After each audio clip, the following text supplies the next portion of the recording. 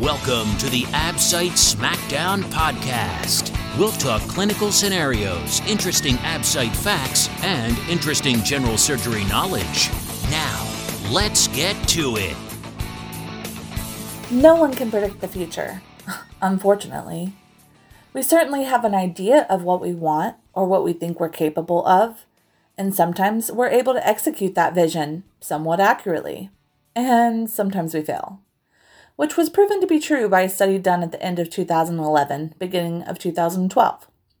The link to the study is in my blog. The study's purpose? Can surgical residents predict their Absite score accurately?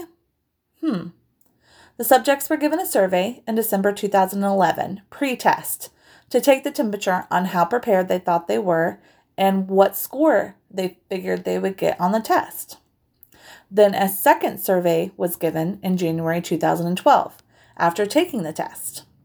In both surveys, the median score was much higher than the actual score, which means the answer to can a resident predict their own score is a resounding no. What did help in predicting score was the previous year's results. The takeaway from this is confidence in yourself is great, but studying and relying on preparation is the only way to score what you want to score on the Absite. Hashtag Absite Smackdown.